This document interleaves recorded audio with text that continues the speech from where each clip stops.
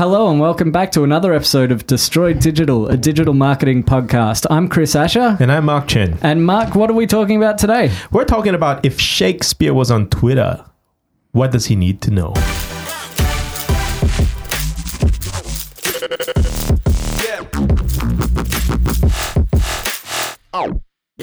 Okay, so explain. To be or not to be? Yeah. That is the question. That is the question. Well, it's not the question we're going to answer today, because today we've got Dr. Torgeir Ahletti, digital marketing lecturer from RMIT, and he's going to talk to us about Twitter and retweeting. Okay. As opposed to retweeting. Welcome. Thank you very much. Thanks for having me. It's nice to meet you. I've met you for the first time today, but Mark knows you from a Christmas party. Okay, from a Christmas party. Okay. Yeah, we started talking about, you're a digital marketer. I'm a digital marketer. No, well, I'm kind of you teach digital marketing, right? Oh, I'm not worthy. But you've done some interesting research lately.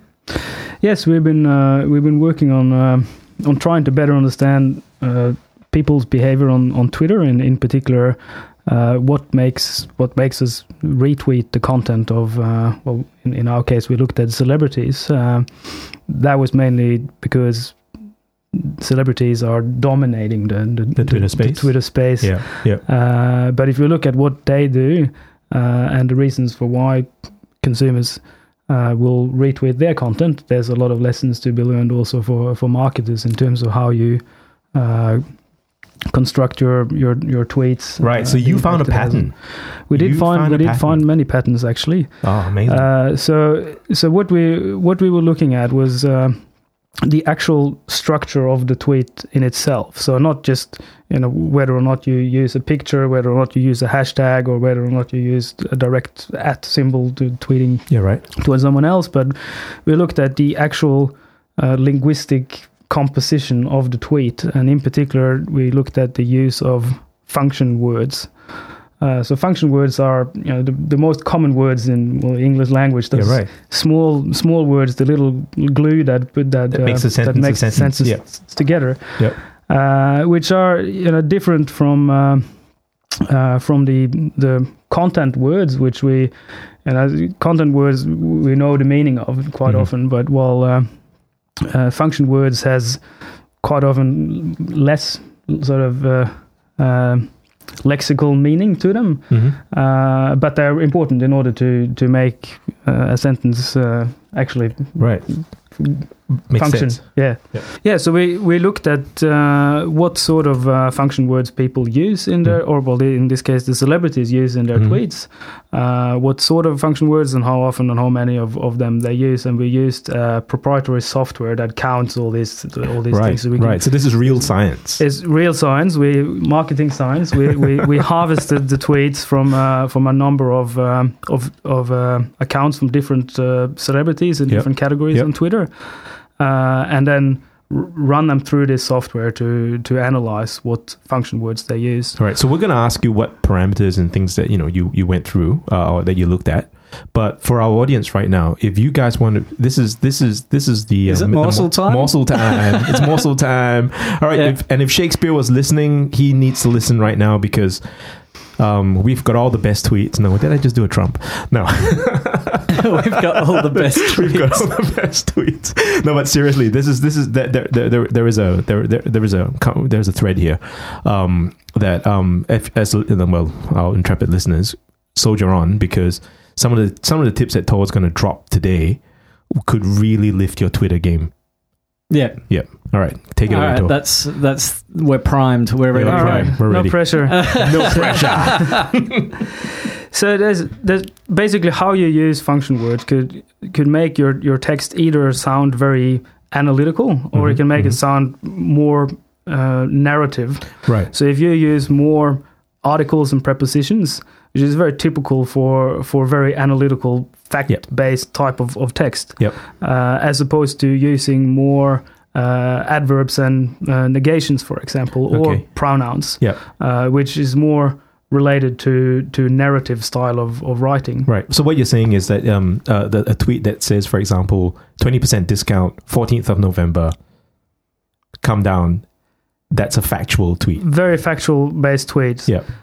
So what's a narrative tweet in that context? A narrative tweet in that context would be the sales have been slowing a little bit lately, and I felt that it would be great perhaps to get some more customers through the door. So I came up with the idea of offering another 20% off discount of so that for might this be week or something, or my wife is going to divorce me if I don't get more sales through the doors. Come and save me, and come in and buy up more stuff. Even better, because you. I told you we got all the best tweets. You then relate that story to something that other people can relate to. Yeah, right. And it's quite extreme as well. The emotions quite sort of high. Is that something you looked at as well? Like we talked about arousal, I think. Yes, we did look at also at the emotional level or the level of emotional arousal. Yeah. If you can write in a way that really arouses emotions, so high level arousal emotions, then that's obviously much better than lower. And level you measured ones. that as well, didn't you? You can measure that as well. To what extent, like how positive or how negative is the tone of this tweet? And there's in the software that we use, there's a long list of words that have various levels of positivity or negativity attached to it, and so you ascribe the score to certain words of the tone of overall tone of the tweet. Yeah, but I think in general it's. Although if you look at the most retweeted tweets, you can find a Wikipedia site for that. And I can almost guarantee you that the vast majority of the tweets that are on that list will have high level of arousing emotions embedded in there. Negative or positive. That doesn't really matter. It's like what's more important than if something is odd, this is a happy or a sad tweet. It's like, no, does this make me furious? Which is a very negative emotion, which is much better than just slightly happy in that sense. If you're going to be happy, you're going to be rolling on the floor laughing my A off. It's got to be, it's got to be that. LMFAO stuff. Yeah. That's it. You have to sort of, which is very hard to do, and that's why I think it wasn't the category of tweets that stood out in our sample as being. I mean, there was sometimes people are the celebrities in our sample. Sometimes they have like an angry outburst, but that was not very frequent type of tweet. So and it also didn't work very well in terms of being retweeted. Is it because that people weren't invested in that outburst? I would say so, yes. Yeah. So this goes back to the narrative thing we're talking about, isn't it? Like you use the term narrative transportation. Yes. Like explain some of that concepts. So I can relate this to another paper by a colleague of mine that looked at ratings of people's or businesses' responses to negative feedback on social media or negative reviews of restaurants in particular. So on sites like TripAdvisor or what's some of the other ones, Zomato. Yeah, Zomato. So if consumers had a bad meal and they go on there for a bit of a rant, there's always, as a marketer, the question is how do we relate to that? How do we respond? Yeah, how do we save the day? And you can respond in a very sort of detached and factual way and say, look, I'm very sorry. Calm down, and we'll give you another meal or whatever it is. But if you instead can explain what happened in the restaurant that day, and that we totally understand that you had a bad experience, and that's because owning the issue is a first step, isn't it? you own the issue, and then you tell a counter story that sort of really outlines why things went wrong that day and why things went wrong for you as that for that particular customer. Right. Like the chef fell sick or something, or he had to go home because his child was ill or something. Something like that. Right. The more sort of relatable and honest you can make it, the better it is. But if you really sort of lay out that narrative apology, what happens is that other people that read those reviews, they will get emotionally invested in the apology, and that's where that narrative transportation comes in, which is really what it means is that you're you're becoming lost in that story. Yeah. So you co-opt, you turn on your empathy chip almost. You turn on, so you go like, well, yeah, I can totally understand what happened on that day. So that negative review has then been nullified. And so that won't count then anymore. Yeah. So this goes back to honesty being the best policy sometimes, especially on social media, isn't it? Especially in this case, dealing with negative reviews and negative feedback. So how does this work? But it's not just honesty. It's telling telling a story and coming up with or laying out that narrative. I mean, there's ways you can be honest. You can say, "I'm very sorry." And that could be very honest. And you could say, I'll offer you, you get a free meal next time you come. All this could be very honest. But if it's factual in the way that you're responding to it, then people are much less likely to get emotionally invested in the apology that you lay out. And as such, as opposed to telling the facts in a story. Yes. Yeah. It's a bit more clinical almost, like these are and dry and unrelatable and all of that sort of thing until you sort of put it into a narrative sort of context. Yes. So we've got you analyze certain. You were saying before you analyze certain. What is it? Elements, characteristics, or something? Function words. Function words. Okay. So there's the narrative stuff. There was the level of arousal. Yeah, the level of emotional arousal. Yeah. Emotional arousal. And which is, I'm just doing a bit of a recap. So, because I'm interested in what some of the other ones were. So positive or negative doesn't really matter. It's more about the level of emotional arousal. It's sort of in a general sense, and there's plenty of other research to corroborate this as well, is that you're safer to stay on a slightly positive side of things. Yes. so positive content gets shared more than negative content in general. But then there's the however, what matters more is the level of arousal. But I would then add, like, whether or not you're going to be able to push that high arousal button is quite often contextually embedded, or it may be related to some current affair, something else that's happened around. So it's a little bit similar to sort of sit there and do your marketing on social media assuming that everything I write's going to go viral. So it's very hard, and I don't think that you can go and look at the most followed Twitter accounts, and I'm not sure even if although some of the most followed Twitter accounts, like Barack Obama, also has some of the most retweeted tweets where he was able to hit the sort of high tone of emotional arousal. But in the majority of his tweets, or in any other tweets for that matter, we're typically not able to do that. Because it's very hard. But what is very easy is to make sure that what you're presenting is that you're telling a well-crafted story rather than just presenting facts in a sort of sterile way, clinical, as you were saying, Chris. Sure. Yeah. So I'm starting to get another thing to hear about. So anyone that comes to a marketer and saying, I want to make a viral video, needs to go out the door and not come back again, because having something go viral is a lot of the time the factors are completely out of the hands of the business or the marketer, isn't it? Because it's like trying to catch the perfect storm. Oh, yeah, and absolutely. trying to create events that you have no control over. Yeah. You could make a viral style video, but you couldn't make a viral video.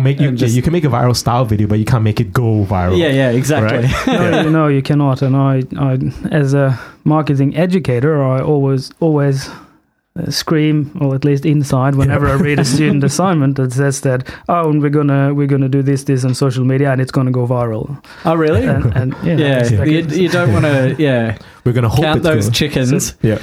I don't want to read that in any student assignment. All right. So any of Tor's students are listening to it, that's tip number 1. Okay. So what were some of the other aspects that you guys looked at and analyzed? Well, because we looked at celebrity accounts in particular, and a celebrity like you become a celebrity because people look up to your expertise and your knowledge in a particular area, which means that you're gaining a lot of cultural capital. And society ascribe a person cultural capital because we look up to them and we perceive them to have a high level of expertise and understanding in the particular area where they operate. Well, what about people who have cultural capital and have no business telling other people what to do? I'm going to mention Kanye because, like him or hate him, he does say some really outlandish stuff. He does, and he has gained a lot of cultural capital for being very successful as a rapper. Yeah. And sometimes when you reach this sort of high level of stardom, then you become known for having great level of expertise in one area. Then that can somehow leak into other areas and aspects of society, and all of a sudden you start talking about other things that you not necessarily were an expert of, but society has somehow ascribed you enough cultural capital to be able to give you license to speak, isn't it? In that license sense. to speak in areas in which you really shouldn't be speaking. Yeah, but that's something that I, as an academic, will be more uncomfortable doing. Speak outside of my area of expertise. Yeah, I get that. So even with this paper, it's a lot of it is in linguistics, which is not my area. But we've just. But you worked with somebody that was a linguist, wasn't it? Or I have got some help and assistance from a narratologist, which is an expert in this area. So, A narratologist, Chris. What do you think? What do you think a narratologist does? They're smart at telling stories. that's the dumbest response I could have thought. You just put me on the spot. Yeah, I know. Well, that makes us podcastologists. Yeah, does that work? Podologists, podiatrists, I think. Podologists.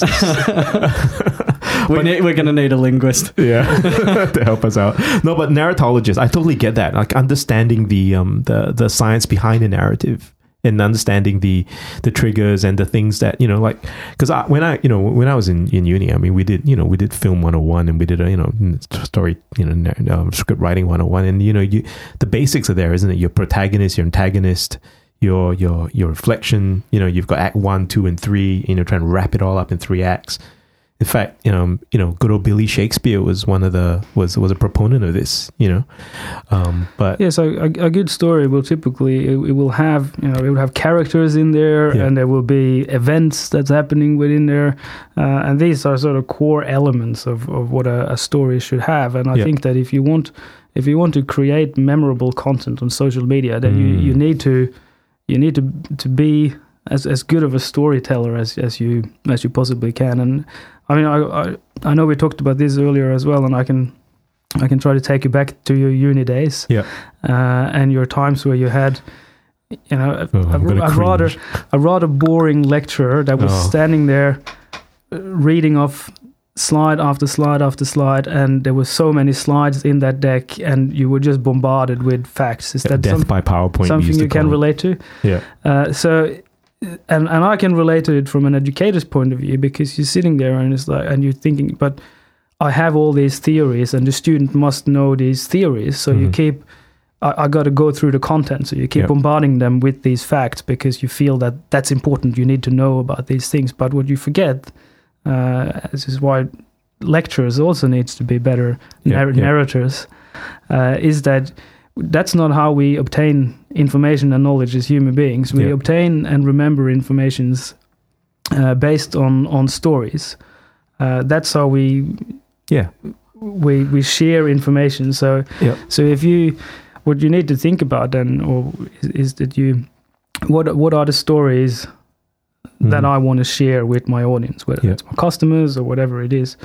And why would people want to listen to this story? And then you need to put your facts into the story, rather than try to, here's the set of the facts that I want to push across to my customers. How can I weave a story around these? If you go that way about it, then you're quite likely to try to stuff that text with too many facts and Yeah. not enough story to And go enough- to go with it. Yeah. So any of you wanting to start an organized religion, well, that's how you do it. stuff your teachings into a story. Okay. If Yeah, a I see what you're 33-year-old saying. Jewish carpenter could work it out on, yeah. All right. What do you got there, Chris? You've got a question. Before we came into this podcast, we were having a bit of a chat before, and we were talking about how this can be carried across. You believe it might be carried across other various social media platforms and stuff in terms of shareability and all of that sort of thing as well? Yeah, absolutely. I think so. Yeah. I mean, we looked at Twitter in particular because it's well, part of it's because it's in a public domain, so it's very easy for a researcher to harvest the data. So to speak. Yeah. So to do it on other platforms, it's more complicated, and also. And it's also easy to aggregate, isn't it? You aggregate through hashtags and at tags and whatnot. And it's harder to do similar things if you go into more visual platforms like Instagram, for example. I mean, there may very well be stories embedded in images, but you need a whole sort of different AI level of analysis to be able to unwind those stories that are embedded in there. So one of the episodes, one of the reasons that sort of popped into my head, one of the episodes we did recently was the Frank Body Scrub and their use of Instagram. And I think having a look back on that, on their Instagram account, is a really good example of storytelling through... a visual. That's our time, everybody. 2-minute warning, Chris.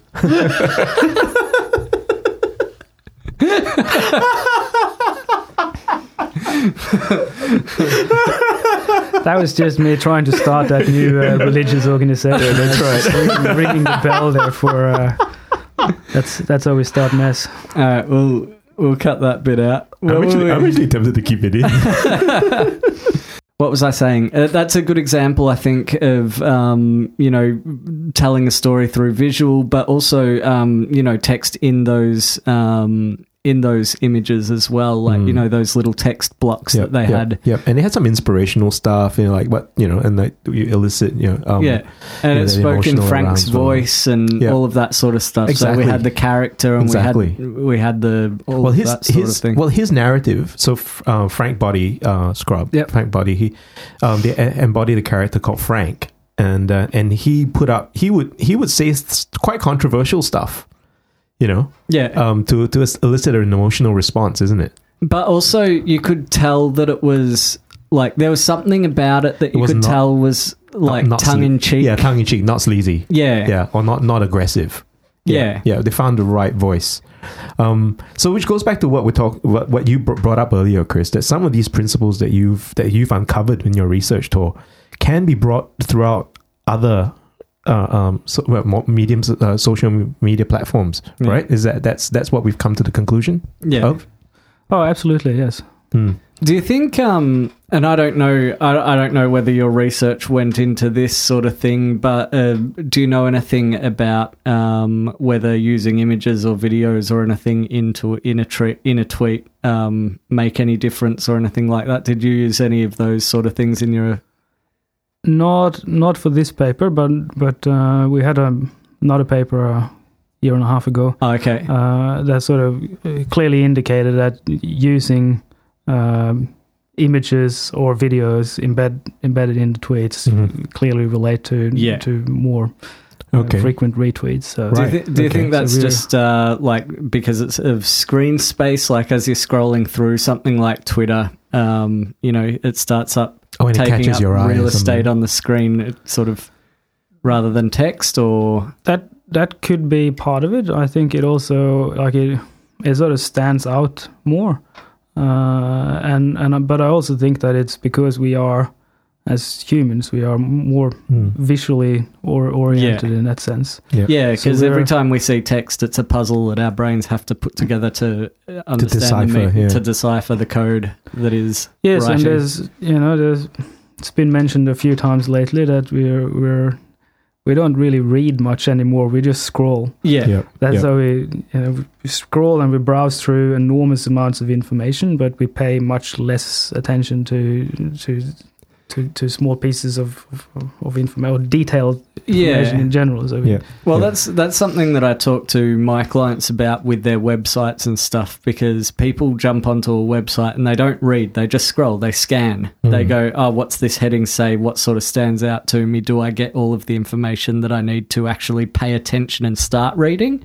Yep. Or am I just getting nothing and just going to move on? Or like it just seems like too much work. And I think this sort of behavior, which we as marketers are all very well aware of, that's how consumers operate with digital media. It really points out the importance of telling stories even more, because as my example with the narrative apologies is that you want to write something that can lead to that transportation. You want people to be lost inside your stories, the stories that you tell. And if you're not telling any stories, then there's no transportation. People are not going to stop and listen. Yeah.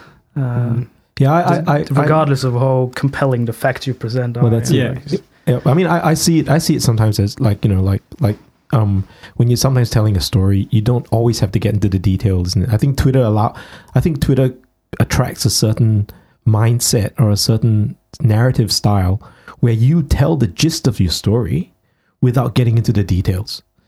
Which is, I got a feeling that's why Kanye is really good at this, because he tells a story. Songwriters are really good at this. In 3 minutes, especially the old style songwriters, in 3 minutes they've told you an entire man's life story, and they've repeated it like 3 times through the chorus. Exactly. So in Teletubby style, it's drummed into your head, and you walk away knowing what the gambler. Oh, all right, no, I know when to hold them and know when to fold them.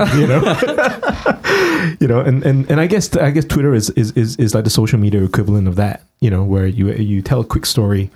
So that like a watercolor almost, as opposed to an oil painting that takes six months to put together, whereas a watercolor is 60 seconds and it's done.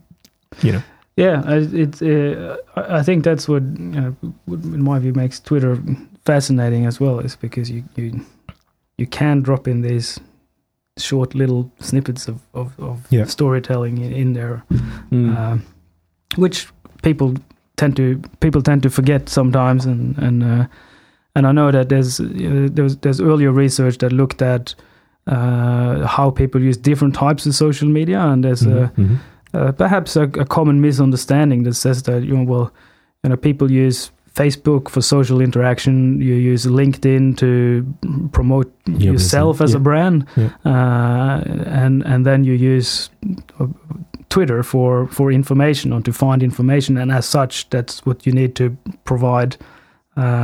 Factual information on Twitter, but our study doesn't support that at all. Does it? It says that if you're not telling a story, people will ignore the facts that's presented. So here we go, the rise of the storyteller. I really like it. It's like I'm super inspired, like having talked about this, because I'm starting to think, well, now I know that I've got a whole new way to look at whatever I post on social media. Is like, how do I turn this into a story that's that's going to gain like that interest and like that little bit of investment of the person reading it, that little bit of emotional investment in the I'm invested in the storyline of where this is going to get to, sort of the message that I want to put across. Yeah.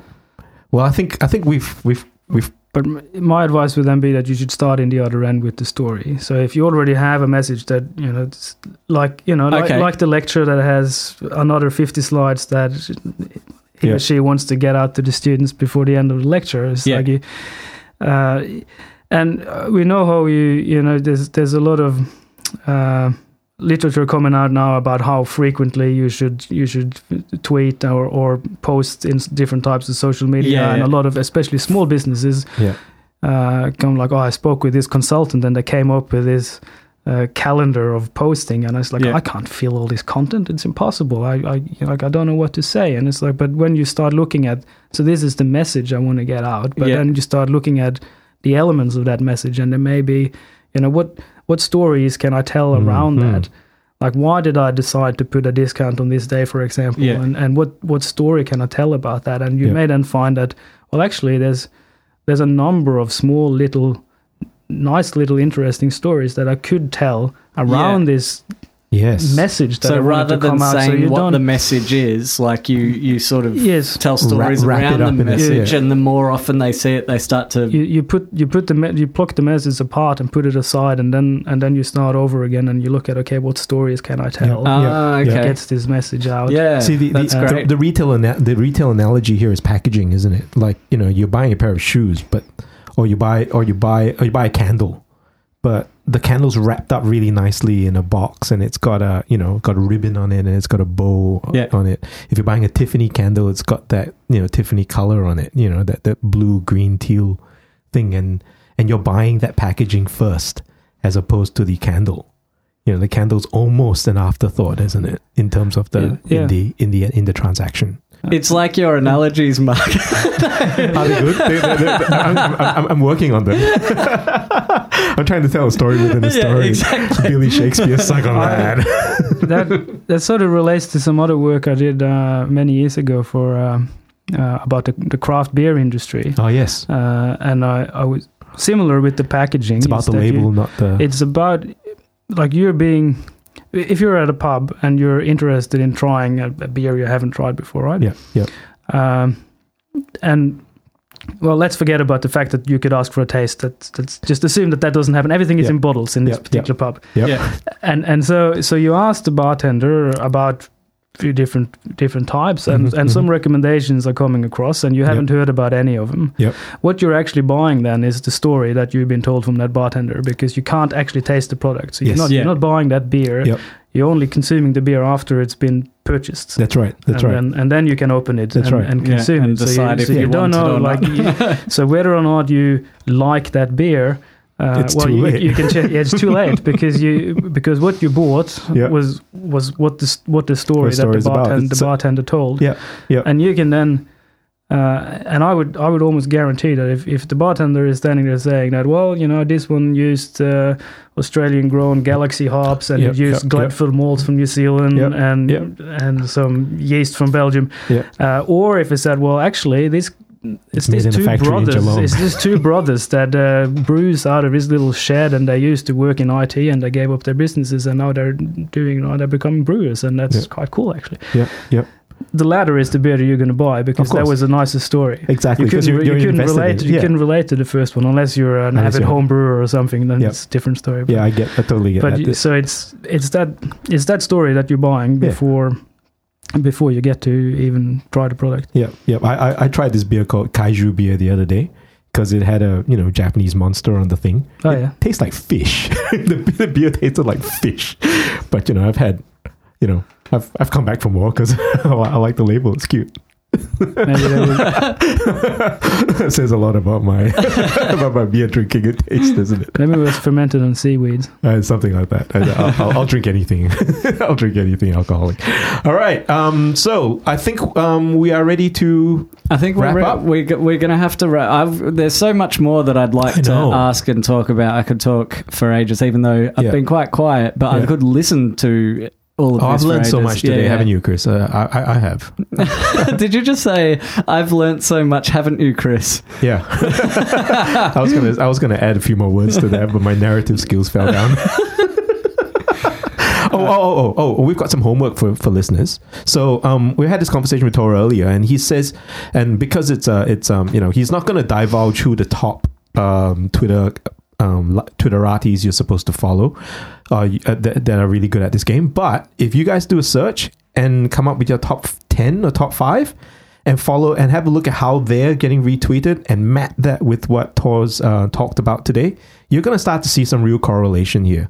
And if you do find a few correlations, well, drop us an email or a comment. Retweet it to us. Oh yeah. We don't have a Twitter account, Chris, but we're not. Not yet, anyway. All right. Well, thank you so much, Tor, for coming in and having a chat to us. Oh, my pleasure. Learnt heaps. Thank you. What we'll do is when Tor gets more resources up and running, we will update the post, and have that in there, and you guys can follow through. Yeah, we'll post it out to our we'll post it out socials. to our socials. And If you want to hear more of this podcast, why not subscribe? Hey, how about that? Hey. And if you want to support the podcast, which is really important to us, just drop us a good review. That would mean a lot to us. Yep. We've been asking for iTunes reviews, but if you want to drop a good review on Facebook as well, please. I wouldn't say no. All right, so thanks for coming in. It's been really good to talk to you, Tor. Is there a website that we can plug for you? Certainly, maybe just use my private website, torgeiraleti.org. So torgeiraleti in one word.org. Yeah, we'll put that in the post. Awesome. Quick link that. Yep, that's in the show notes. Yeah, it's in the show notes. All right. Well, yeah, exactly. Thanks so much for coming in, Tor. I think I learned a lot. I think we both learned a lot. For sure. I think the rest of you would have learned a lot too. And if you're interested, usually this has been a bit of a different episode. Usually what we do is we get different businesses on and we spitball ideas for content that they could make or, ways they could market their business, things they could do with their website. What else, Mark? Well, in this case, the morsels in this episode applies to just about everyone in our audience. Exactly. So it's really cool. Yeah. But if you do want to be featured as a business on this podcast and get some free advice and some brainstorming, head down to www.destroydigital.com.au. And we've got a form on there. You can fill it out, get in touch, and we'll add you to the list. That's it. And go destroy something today.